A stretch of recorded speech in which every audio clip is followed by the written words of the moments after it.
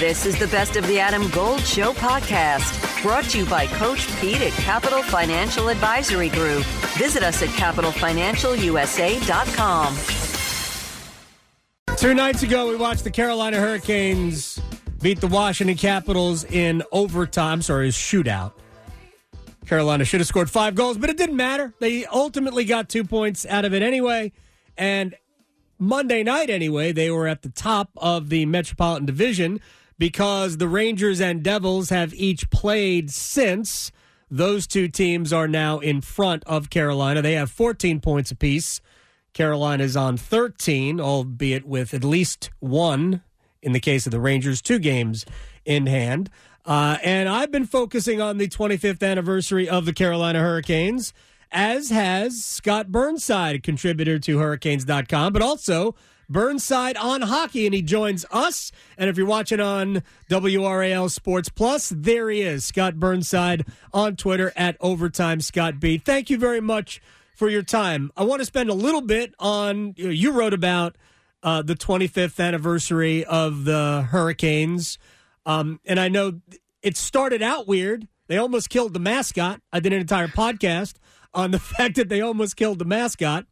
But it's been sporadic, but they've packed a lot of good into 25 years, no?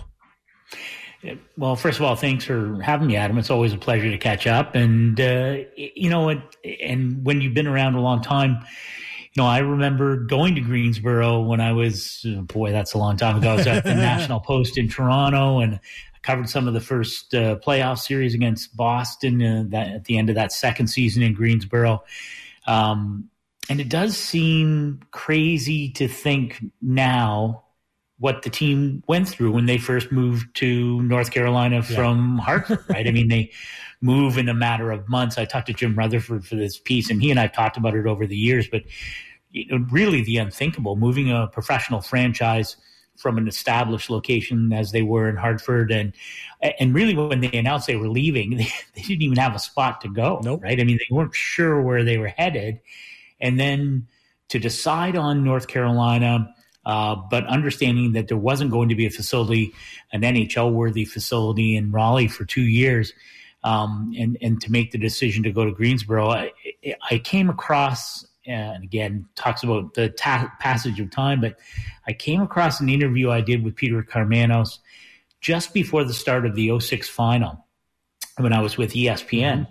And during that conversation, we were talking about the first couple of years and really the struggles, for everyone involved with the team and the way it unfolded. And Peter said, well, in hindsight, it probably wasn't a great idea to go to Greensboro, right? It was just hard for everyone. And, it's interesting. I was talking to Kevin Dineen for this story, and of course, we're, in some ways the league has gone in a giant circle. Arizona Coyotes play their first home games in a much smaller, compact, temporary building at ASU in Tempe. And there was discussion about doing something similar, not on campus, but if I understand it correctly, out by the fairgrounds. Yeah.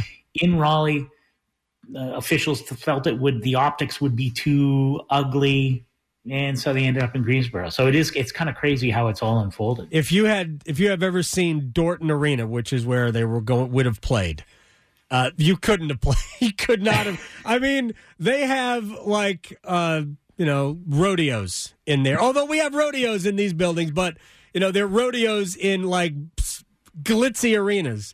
This is an arena that you basically, they could definitely have a rodeo in here. Scott Burnside on hockey. I want to get to that in a second, but what have you seen through 9 games of the Hurricanes? What have you seen from them so far this year? Yeah, it's interesting, having spent some time around the team during training camp and talking to a number of players whose, I think it's fair to say there were 4 or 5 players on this team for whom this season looms large. And I think you have to start right at the very top. Martin Netchas, he and I sat down and chatted, and he's a very candid young man, and a lot of discussion about what his future might hold with the team after last season. Wasn't a great year for him, has never really found the traction as a high-end draft pick that he wanted or that the team wanted, I think, which is fair to say. And there was some discussion, do you trade him? What do you do? But he signed a new deal. He talked about his commitment to be better and to live up to those expectations. And, 13 points through 9 games and to go sort of hand in glove with that, in my mind at least, is, the early play of Andrei Svechnikov, 8 goals in 9 games. Those two players have been dynamite together and really have been the engine driving the offense. I mean, there are some players that, it's been a bit of a slow start for Seth Jarvis and Teuvo Teravainen. And, I think we've seen Brent Burns turn a corner over the last couple of games.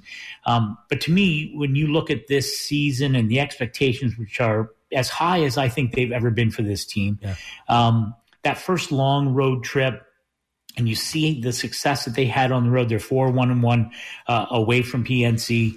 I think that's the important part, right? Things are going to come together. Rod Brindamore has a lot of options in terms of this lineup. They move Ethan Bear to Vancouver, which I think that was important because Ethan Bear is a popular player. He's a great kid and has a great story. And I'm sure it wasn't comfortable for anyone involved. The fact that he wasn't able to get in the lineup and the fact that he'd been, sort of lapped on the depth chart, if you will, by Jalen Chatfield and Dylan Coughlin. So I think, this is a pretty good way to start. You mentioned the standings, Adam. I was just looking at points percentage in the Eastern Conference right now. Carolina is second behind Red Hot Boston in terms of win percentage, which is a pretty good indicator just a month in. So I would think you'd have to be pretty pleased, even though there are 2 or 3 players that really haven't clicked into gear yet offensively. I mean, you said them. I mean, Jarvis and Teravainen have both been a little sleepy. Sebastian Aho's been a little sporadic, but Natchez has been, and I was glad that you called him candid because I agree. I think Natchez has a very grounded sense of who he is.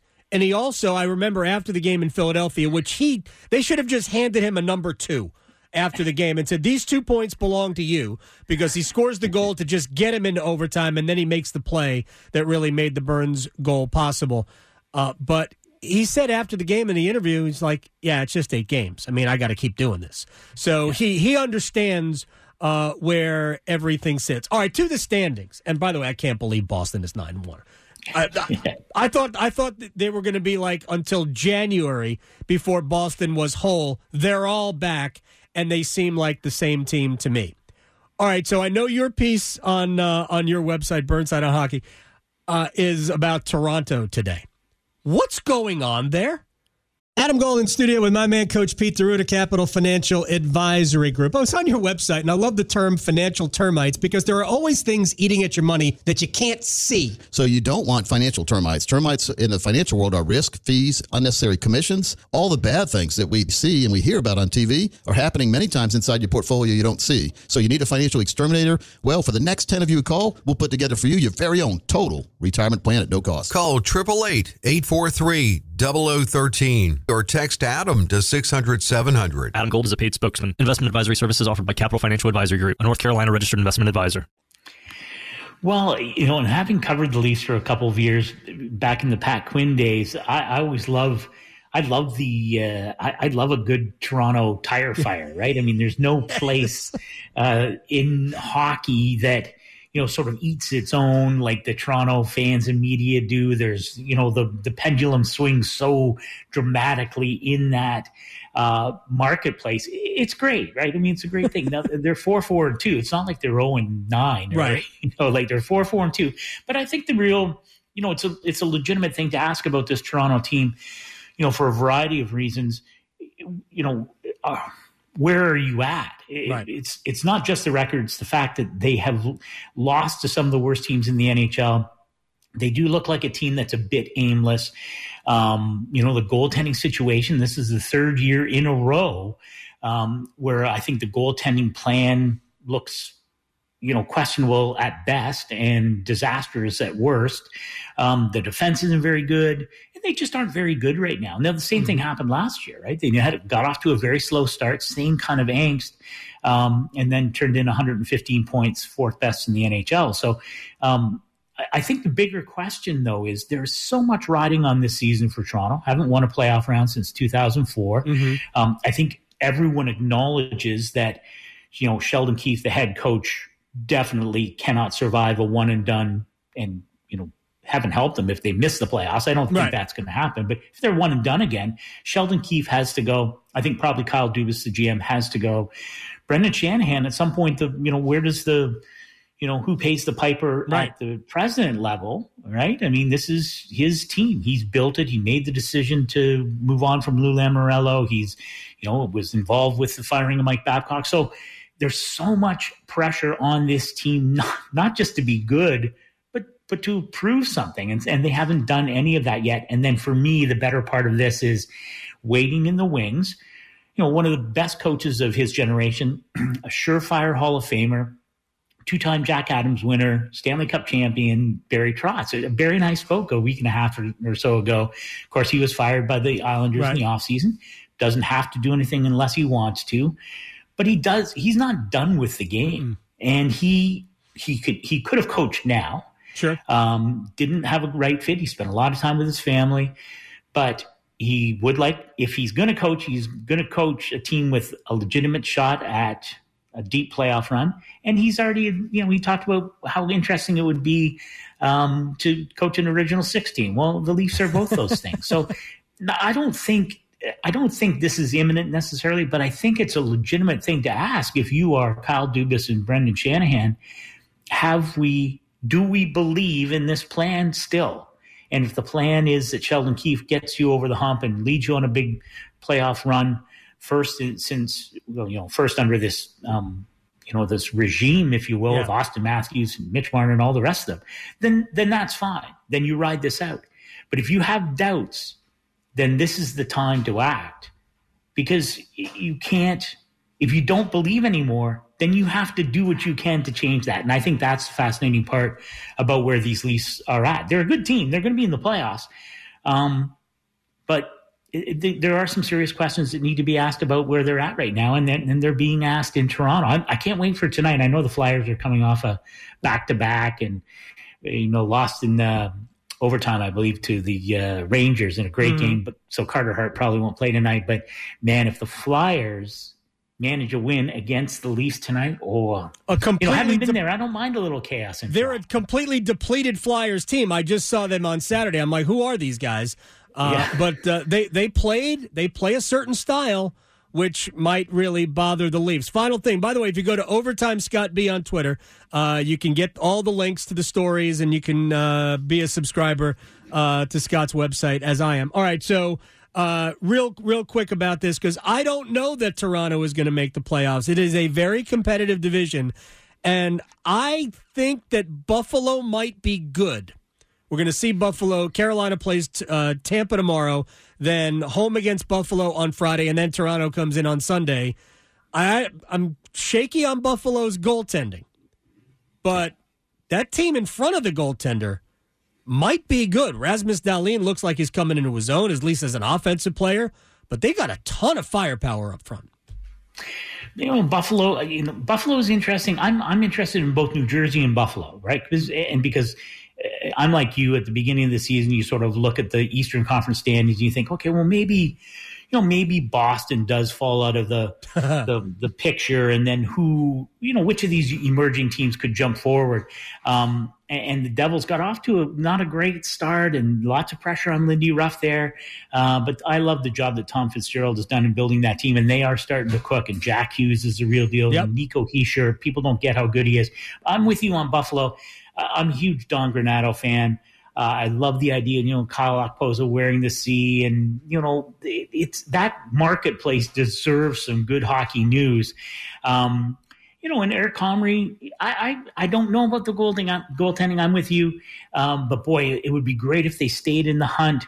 And they can make things difficult for, whether it's the Leafs, Pittsburgh. You mentioned Boston. I watched that game last night, and Pittsburgh looks like they have things well in hand. End up losing 6-5 in overtime. They're winless in 5 now. So I think there will be, there's going to be opportunities for those teams that believe they can make a step forward. I'm curious about Buffalo and New Jersey, and both those markets truly deserve some good news late in the season. It would be nice if both of them were contemplating buying at the trading deadline as opposed to selling off assets, which both teams have done now for years and years. Shockingly. Imagine the Devils and the Sabres being buyers in February. At Overtime, Scott B on Twitter. Check out the website. I appreciate your time, sir. I'll see you at the rink soon, Hope. Look forward to it. Call anytime, Adam. Always happy to chat. You got it, Scott. I appreciate your time. Did you know that your unused medications could end up in the wrong hands? It's important to keep your medications secure in a locked location, such as a locking box or locking cabinet. When it's time to dispose of them, safely and properly dispose of old, expired, or unused meds by using an at-home disposal product or a medication disposal box in your community. Don't miss out on medication take-back events happening near you. Don't let anyone take what's yours. Lock your meds. Be aware. Don't share. Learn more at lockyourmeds.org/NC.